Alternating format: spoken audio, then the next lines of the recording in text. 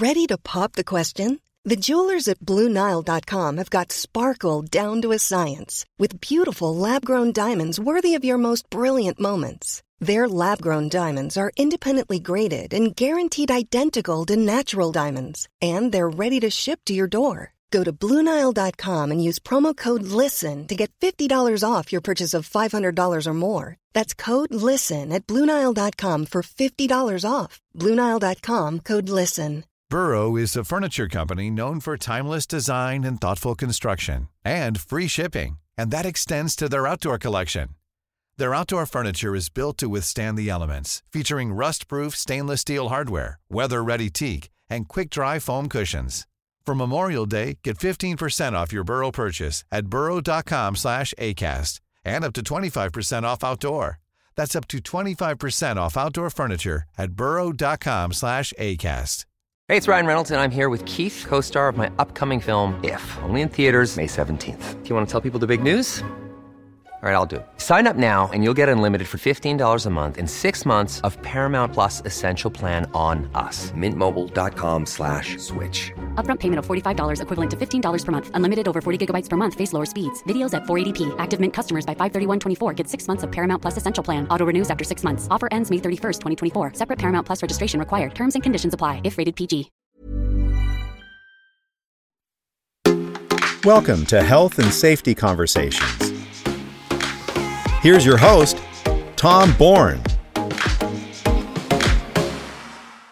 Hi, and welcome to Health and Safety Conversations. I'm Tom Bourne, your host today. Today with me is Michael Plowright from Working Well Together. Welcome, Michael. How are you? I'm not bad, Tom. Yourself? Very well. Perth is beautiful this time of year. It's a mild day, but it's wonderful. Where are you based, Michael? So down here in chilly Melbourne. It's a bit cold today here, unfortunately, and a little bit sunny. But hey, we're heading towards spring and summer. And the AFL finals. Yeah. Yeah, I agree. All right. Michael, can you tell us a little bit about Working Well Together and what it actually does? Mm-hmm. Yeah. So Working Well Together is focused on workplace bullying prevention and management. So fundamentally managing psychosocial risk and trying to provide a safe environment for employees. And I know that this is a very stereotypical thing to say at the end of the day for employees to go home safe and well. But, as we all know, for many years, health and safety has been focused on the physical aspects. And it's only now really starting to get its head into preventing the psychosocial risks and trying to manage those effectively or prevent them from happening. So I do a few things in relation to that side of things. One of them is, workplace education, though I tend to like to steer away from just doing the what is bullying, what isn't bullying, what's the legal compliance, what's all that sort of stuff, because it doesn't help in the long term in the preventative strategies. Quite often what we get with training is that organisations focus on the legal stuff, but it's all reactive. Mm-hmm. What I want to do with organisations is say, well, what are the strategies you need to put in place to be able to prevent it from actually happening and occurring in the workplace?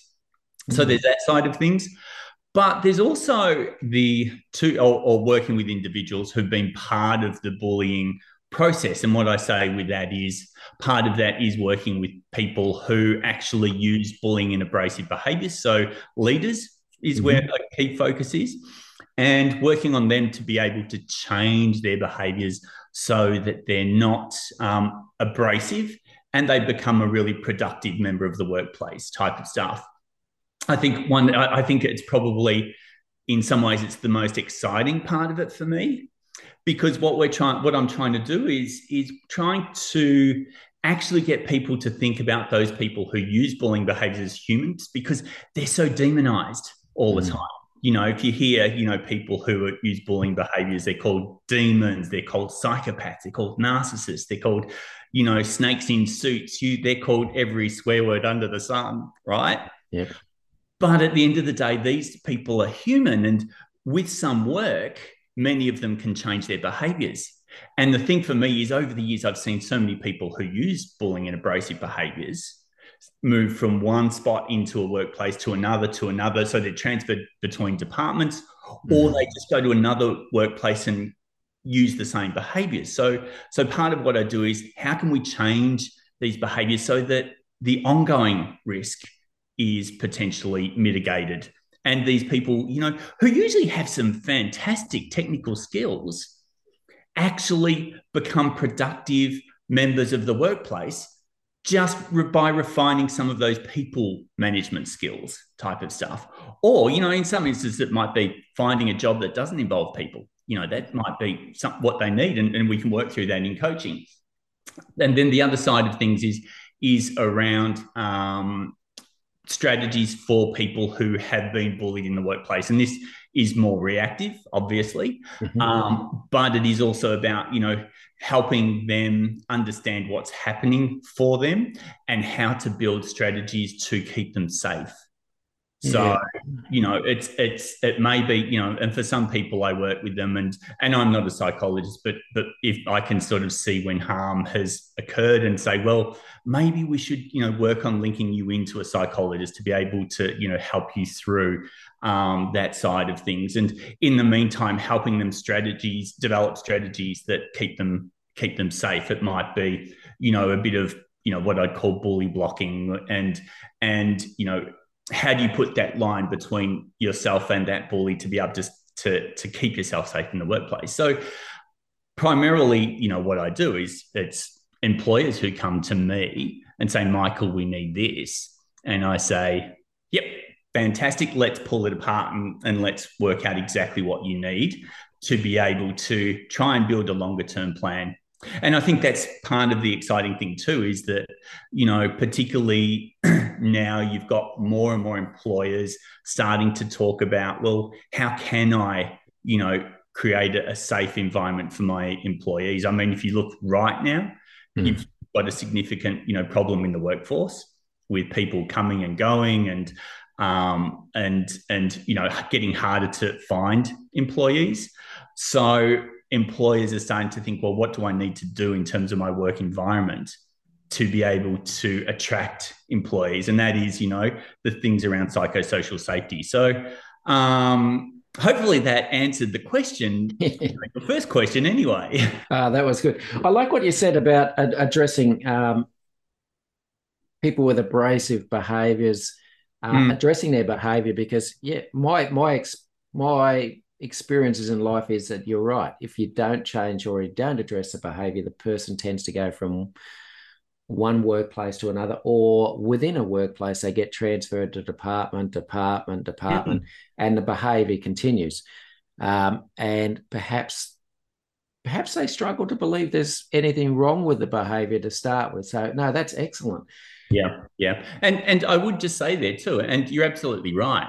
So what happens, Tom, is that with a lot of people who use abrasive and bullying behaviours, they did learn it when they were kids, right? They when they were kids, they didn't have love, attention, whatever it was. And so as young children, they find strategies to adapt to get what they need. Then they go into the school grounds, practice the skills in the, manipulation type skills in the sandpits, and then go in the workplace. And no one turns around and says, well, you need to change your behaviours. Or if they do, they say you need to change your behaviours, but don't say how. And what you've got is, you've got in somebody's head, it's like anyone, we've had a lifetime of learning and we can't necessarily see outside of our picture of experience. So we've got to actually get in there and help them identify new ways of doing things, to be able to learn new ways of doing things. Because if you say, hey, you scream all the time and you've got to stop it, well, they will be saying quite probably, well, what's the problem? It's getting me results in their head. And in their head, it is potentially getting them the results that they need. Yeah. So, Yeah. Look, bullying and harassment, there seems to be a whole raft of new focus in health and safety on psychosocial conditions. They've been around for as long as I've been around, at least. But there seems to be a new awareness of some of the problems involved. In your opinion, do you think that the new emphasis on psychosocial hazards and risks in the workplace is because workplaces are more toxic, or is it because workers have become more aware of that they don't have to put up with certain things in the workplace and are actually reporting them now? Yeah, and look, and it is an interesting question, and it's potentially, you know, a little bit of both of those.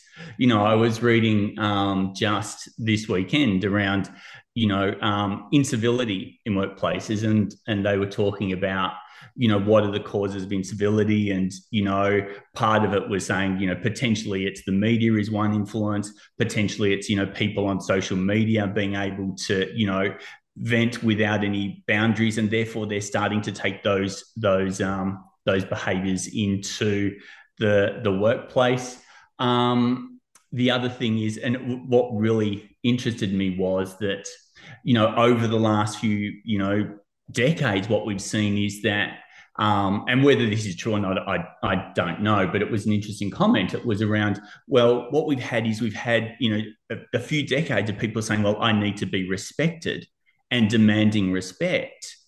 Whereas, but what's not happened on the flip side of that is people aren't asking the question, well, how do I respect others?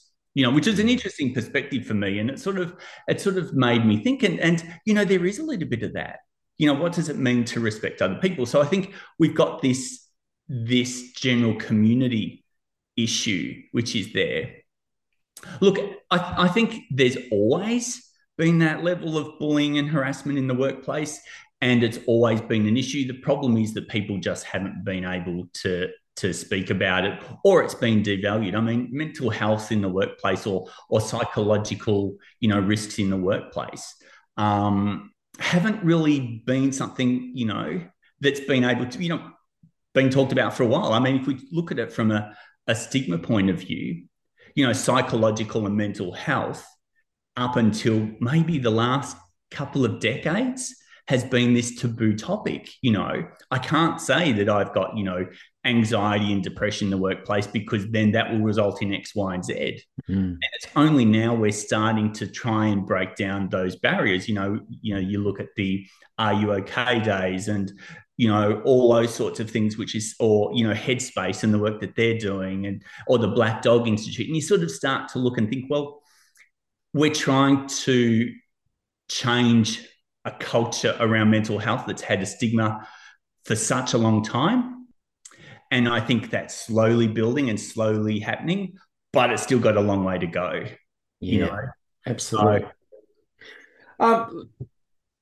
Do you think, because you deal with leadership, do you think that perhaps there's been in the past leaders who have worked really hard to get into their positions, and they've come through the ranks one way or another, and they haven't realised their health and safety responsibilities, and particularly their responsibilities to provide a safe mental health workspace for their employees? Yeah. Look, and I think I can name, you know, many people over the years who have got into those positions because of their technical abilities in doing the jobs, you know, getting, you know, producing widgets, or, you know, my own background is in community-based organizations, and they've been brilliant. In some ways, they've been brilliant, you know, practitioners in the in community organizations. But when it's come down to leadership, they haven't actually, you know, got the skills to be able to lead people, you know, type of stuff. Oh, look, yeah, look, and I would say yes. I mean, when you look at, in some ways, health and safety, and it will depend on industry, I think, too. So in some ways, health and safety, you know, has sat in the side in potentially, you know, your office-based environments. And, you know, health and safety has done, you know, things like, you know, making sure your boxes aren't there so people trip over them, and all those sorts of things.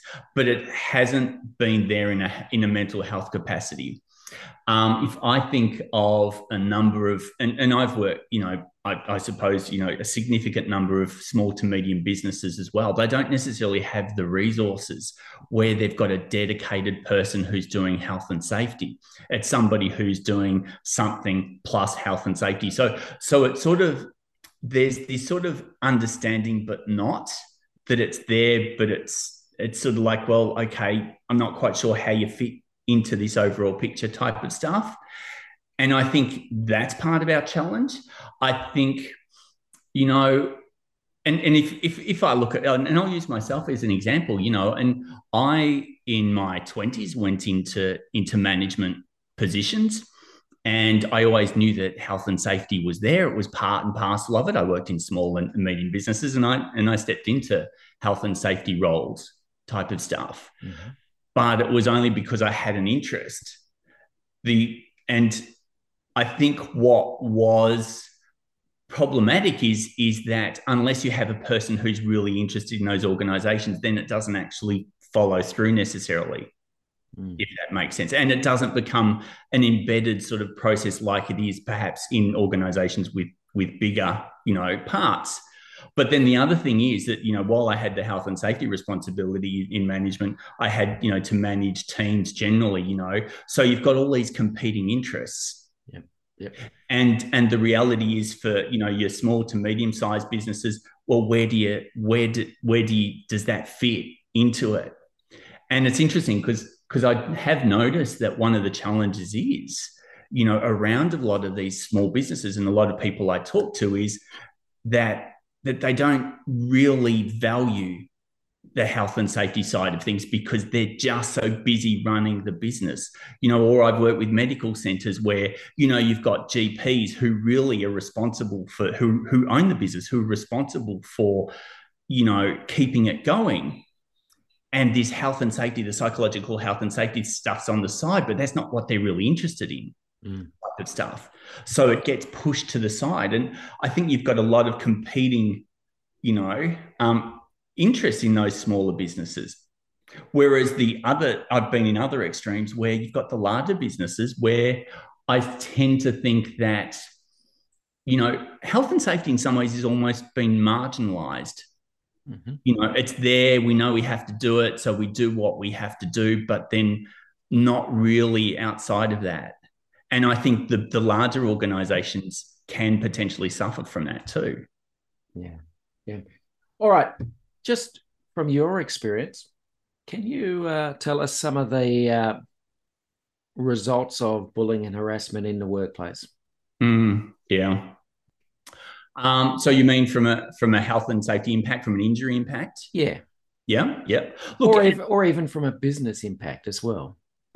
Yeah. Well, look, and from a business impact, you've got to have a look, and you've got to. It's all the typical stuff that we hear. It's staff turnover, is one of the things, and I know that certainly a number of organisations where bullying has been entrenched, it's not been unusual for me to hear something like 40 to 50% turnover every year in some organisations of their staff because of the culture in there. And, if you look at that from then an ongoing perspective, how much is it costing to recruit, to replace, to train all those new staff? There's that side of things. The interesting thing that I tend to find is that the amount of money that's potentially spent on the end stage, the lawyers and the fees and, cases that might go or go to courts or actually be work cover claims, the amount of dollars and resources that go into that side of things is massive, and when I look at the worst case scenarios and the court cases, there was a case in Victoria which was a payout for workplace bullying, and it was $600,000, but the court case went on for 7 years. So how much are they spending in lawyers' fees and all that sort of things? I think there's that side of things. I find it interesting because some of the organisations I have sort of worked with have sort of had this approach of, if there's somebody who's problematic, what I'm going to do is I'm going to pay them out, give them a big bag of money to get rid of the problem rather than manage it type of stuff, which then has a double fold of, rewarding bad behavior from my perspective, as well as the organization spending money on payouts instead of actually, effectively, say using those dollars on what their purpose is, or what their business goals are, so you've got that side of things. If you've got, and in this day and age, there is, of course, the problem with social media. If you're a poor employer, and I say poor employer, I should say that, people talk about it and people are willing to post it on social media type of stuff, and you sort of look at it and you think, well, it's particularly in this era when we can't get employees or employers can't get employees. How do they actually attract people when they're saying, well, if you're on the media or social media every day because of bullying, well, I don't want to go and work there. Yeah, absolutely. Yeah. And from an individual's perspective, what's some of the things you've seen? Oh, look, some of the worst stuff I've seen has been around I'll be quite honest, the suicide ideation. At the end of the day, when you see people who have been worn down, and this is the real. A lot can happen in the next 3 years. Like a chatbot may be your new best friend. But what won't change? Needing health insurance. United Healthcare Tri-Term Medical Plans are available for these changing times. Underwritten by Golden Rule Insurance Company, they offer budget-friendly, flexible coverage for people who are in between jobs or missed open enrollment. The plans last nearly 3 years in some states, with access to a nationwide network of doctors and hospitals. So for whatever tomorrow brings, United Healthcare Tri-Term Medical Plans may be for you. Learn more at uh1.com. Burrow's furniture is built for the way you live. From ensuring easy assembly and disassembly to honoring highly requested new colors for their award-winning seating, they always have their customers in mind. Their modular seating is made out of durable materials to last and grow with you. And with Burrow, you always get fast, free shipping. Get up to 60% off during Burrow's Memorial Day sale at burrow.com/ACAST. That's burrow.com/ACAST. burrow.com/ACAST. Challenge of workplace bullying at the end of the day is that because it's repeated behavior over a period of time, a lot of bullying cases go on, 6, 12 months or longer. There was a case in the media that's been in the media recently, and a gentleman who was bullied in the same workplace for 20 years. Yeah. And he had this meticulous diary, that he had been bullied for 20 years, and he passed away out front of his workplace. And look, and I don't know enough about that case to know whether it was suicide or an accident type of stuff. But I mean, that's the worst case scenario. And if you look at the research, like in one of probably the defining report in relation to workplace suicide ideation was done in Scandinavia and released in around 2016, I should say. And it was talking about that people who have been bullied are twice as likely to be considering suicide ideation. There was another report around the same time, which was a meta-analysis of another 20-odd studies. And it found that 57% of people who have been bullied are likely to have post-traumatic stress disorder type symptoms. Yes. So we're talking about fairly significant impacts on individuals, and these are the sorts of things that take a long time to get over. So if we're talking about work cover claims, it's no wonder that mental health work cover claims actually take so long. Because people who've been bullied or psychosocial injury usually are off for months to years if they ever come back to the workplace, and this is fundamentally why prevention is the best approach to this side of things, and bullying has this perfect opportunity to be able to intervene early, because it's not bullying is the three things. It's repeated unreasonable behavior that creates a risk to health and safety. Well, the injury really comes, a few months after the actual behavior. So we've got to teach people to get into this spot of preventing the injury way back here, rather than actually leaving it happen. Oh, and and now you've got to do a workplace investigation. Well, it's too late. The damage has been done with true bullying, right? And even those minor things that we don't think of. I remember I was working with one woman, and she was talking to me, and she was being bullied, and she was losing her hair. And the stress and the anxiety of her losing her hair, it exacerbated the whole experience. For guys, it can be a little bit easier, if you're losing your hair, But for a woman to lose her hair, there's a whole range of things that goes with that as well. So, you've got the psychological, which then comes out in physical ways. And this is part of, all part of what we can prevent. It's completely preventable. Would it be better, even in a workplace where there is no reported bullying and harassment, that perhaps some level of fundamental education of managers and particularly new supervisors are coming through happen before we get into that culture shift, or before anything actually happens, in order to stop it before it happens?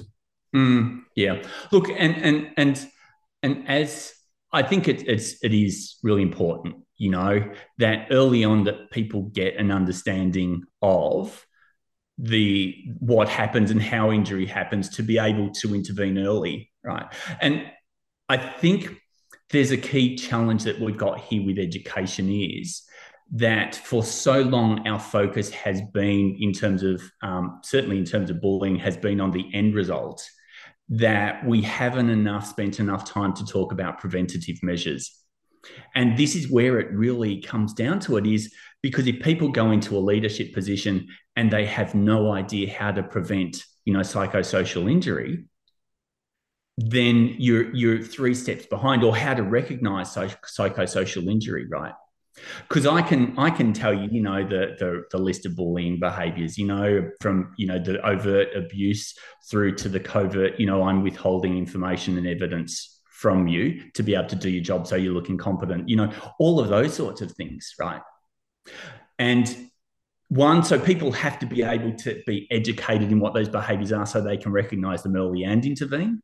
But then the other thing is that people, and particularly in leadership positions, need to be taught how to intervene as well. And certainly, the psychosocial or psychological safety stuff is actually a really key thing, in my experience, to be able to prevent, and for people and leaders to be educated in. Because psychological safety, so I'll get that right, is about teaching people how to get their teams to speak up when there's a problem, how to create the environment and culture where they feel safe to do so, right? And so I think it's really important that we teach leaders those skills early, so that they can create a team where risks are being raised early, and your potential risk in this situation of bullying type behaviours, to actually be able to intervene and stop then the escalation to full on bullying. So, and because quite often what we're finding is that, or what you do find is that bullying starts as some minor, or what's perceived as a minor conflict back here, and then all of a sudden it goes out of control because people don't intervene and don't act. So that teaching leaders around, what they can do early is really key. And some of that stuff I tend to think of is, how do I also mentor and coach my team in terms of when there is conflict in my workplace as well? Yeah, it's point. Not just about making them feel safe. Yeah. But this is the thing, at some point in time, we've also got to bite the bullet and say, well, are we loading up our leaders and our managers too much with another psychosocial risk, which is unachievable workloads? Because if we don't manage that, if we don't balance that, then they're going to be under the pump too. True. In your opinion, is bullying in the workplace underreported? Look, you look at the official data, right? And if you look at the workplace barometer report, workplace barometer says that bullying is about 10%. You know, in a 6-month period, I should say. And across a lifetime, it's around 40% of employees would be bullied. I actually am not 100% sure when we talk about the under-reporting question, right? And the reason I say this is because a lot of my colleagues and my peers will talk about, well, you know, who do investigations, for example, will do that sort of thing of, they'll say to me, Michael, you know, most of the incidents I investigate, you know, aren't bullying, right? And so, but what I tend to have come to the conclusion of anyway is that in some ways, whether it's bullying or not is irrelevant, because the perception that somebody has that they're being bullied is actually what's going to impact them on a mental health point of view, right? So it doesn't matter if I've been bullied or not, you know. And look, and I will be quite honest, you know, here. You know, I, you know, initially got into this field because I had my own experience of workplace bullying many years ago. And, you know, and I look back and I, you know, ask myself, was I bullied or was I not? You know, and other people, you know, when I've talked about it and I've worked it through, have said, Michael, you were bullied, you know, type of stuff, you know. But in my own mind, I still have this doubt, was I bullied? But realistically, from my perspective, whether I was bullied or not was irrelevant, because the behaviors that I experienced, and I'm going to be honest, some of those behaviors were really quite I'm going to use this term, shitty, pardon my French, right? That's good. And, but at the end of the day, they had such a negative impact on undermining my own belief systems, in undermining my confidence, that it took me down this spiral, you know. So whether it was bullying or not, to me, is actually irrelevant, you know, because this is what we've actually got to do. We've got to, you know, skill people up to be able to recognize that early. And look, and let me tell you, back then, didn't have the skills, didn't have the ability to recognize it myself. And it was because, you know, I don't know if you're familiar with the story, or it's the frog in the pot of water. You put it on the stove, you turn the heating on low, and then it slowly builds up. That's exactly what happened to me. Right. So, and a number of the people that I've worked with on the one-on-one support, you know, program that I do, they've perceived that they've been bullied. And look, and let me tell you, some of them have been bullied in their current workplace. Some of them haven't been bullied in their current workplace, but perceive they have.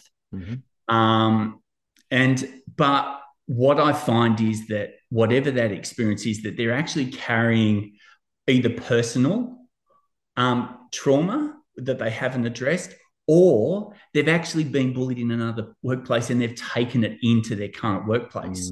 And this is what we've got to recognize, is that people don't just leave a workplace and their past behind them. Their past carries with them. You know, we are the sum of our memories. That's right. You know, at the end of the day. And what it requires employers and people who are in workplaces to do is to actually have empathy and to listen and to do all those things that connect, and then help us create a safe environment for this person where they are, so that they feel okay to be able to, you know, get help when they need it, you know, to be able to have the real open conversations as a manager and say, well, you know, what I'm hearing is I actually think you need help and I want to help you get help, you know. And in many ways, this is not just the case with people who are the targeted bullying behaviors. It's actually the people who, you know, potentially use bullying and abrasive behaviors. You know, I want to make this workplace safe so we can support you to get the help you need. You're not going to be judged because of it, but we want to help you to be better. and to be well in this workplace, because that's important to us. That's good. In your opinion, my belief is, based on from what I've experienced in my few years around this planet, a lot of employees, whether it's in the investigative process or whether it's under the workers' compensation, if they do make a claim, get so dissatisfied, they just leave that employer. They just go, it's too hard. Is that a common thing? Am I on the right track there?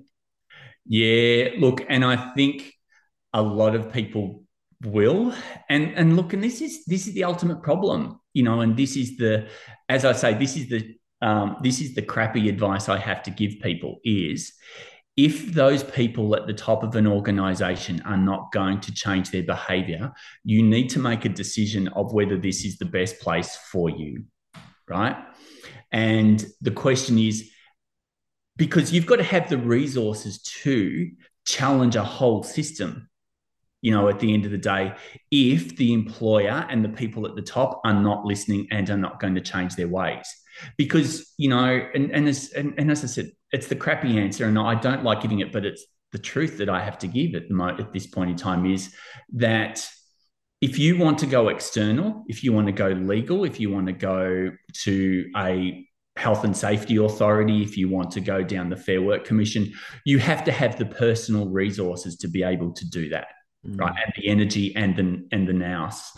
And it's not always that easy. And the power imbalance, because even now, when I look at, for example, the cases that we've had, even the high profile cases, the Brittany Higgins cases, or even the I think, was it Lisa Wilkinson?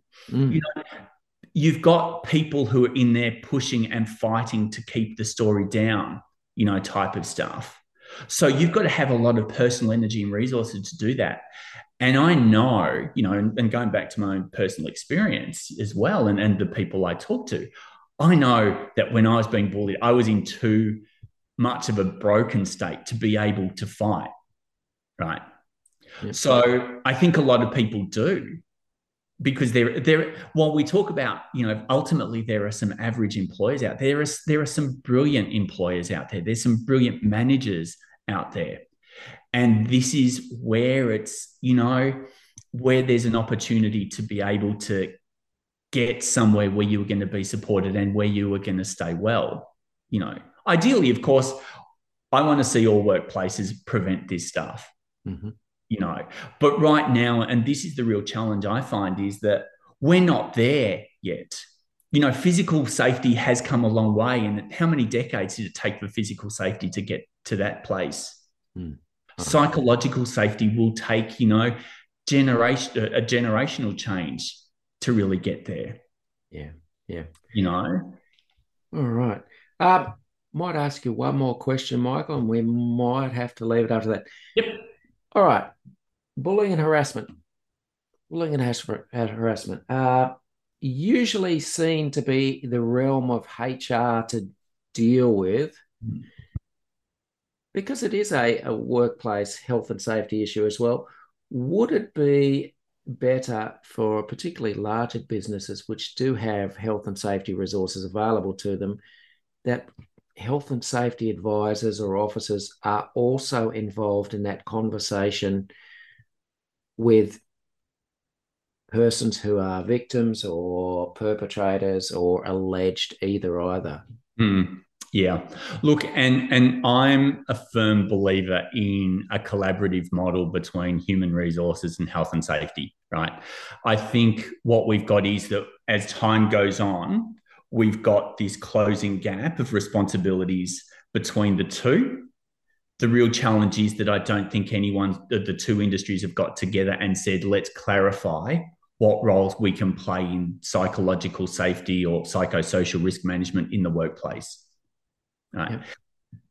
But in so many ways, because I look back and, some of the work that I've done with employers has been pulling apart an incident that has occurred and said, okay, where I can trace this back to, or where we can trace this back to? We can trace it back to that your leadership and your coaching and your learning systems for those leaders that you put in this place haven't actually been effective, because you haven't taught this person how to be a leader and manager. You haven't taught this person how to manage conflict.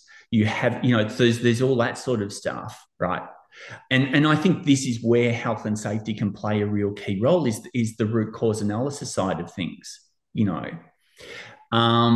And human resources, at the end of the day, human resources do have an important part to play in this, because there is the legal compliance around, the Fair Work Act and unfair dismissal and all that sort of stuff, right? So you've got both departments have to come together to be able to work that line. Excellent. And really manage it effectively. Yeah, I think you're right. I think you're absolutely right, Michael. All right. I think we might call it a day. Listen, thanks again for coming on and sharing your expertise. I'm sure people will have got something out of this. I'm hoping businesses will listen to and come and seek your advice, because I know when I was looking for someone to talk about it, I thought of you straight away. But once again, thanks for coming on, Michael. Yeah. Look, and I just will make one last point. At the end of the day, what we do is we look at bullying and harassment training as being something negative, that we need to change, right? Yep. Workplaces need to think about how we can be positive in saying, this is something we're trying to create. We're not trying to actually punish people. We're not trying to accuse people. We want to build something better. And that's the opportunity that employers have and that we can achieve together. Yeah, excellent. All right, we might leave it there. I'll speak to you soon, Michael. Thank you very much for your time. Have a good one.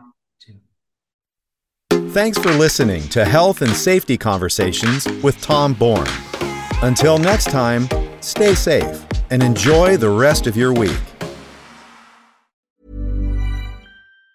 Hi, I'm Daniel, founder of Pretty Litter. Did you know cats tend to hide symptoms of sickness and pain? I learned this the hard way after losing my cat, Gingy. So I created Pretty Litter, a health monitoring litter that helps detect early signs of illness by changing colors, saving you money and potentially your cat's life. Pretty Litter is veterinarian developed, and it's the easiest way to keep tabs on your fur baby's health right at home. Go to prettylitter.com and use code ACAST for 20% off your first order and a free cat toy. Terms and conditions apply. See site for details.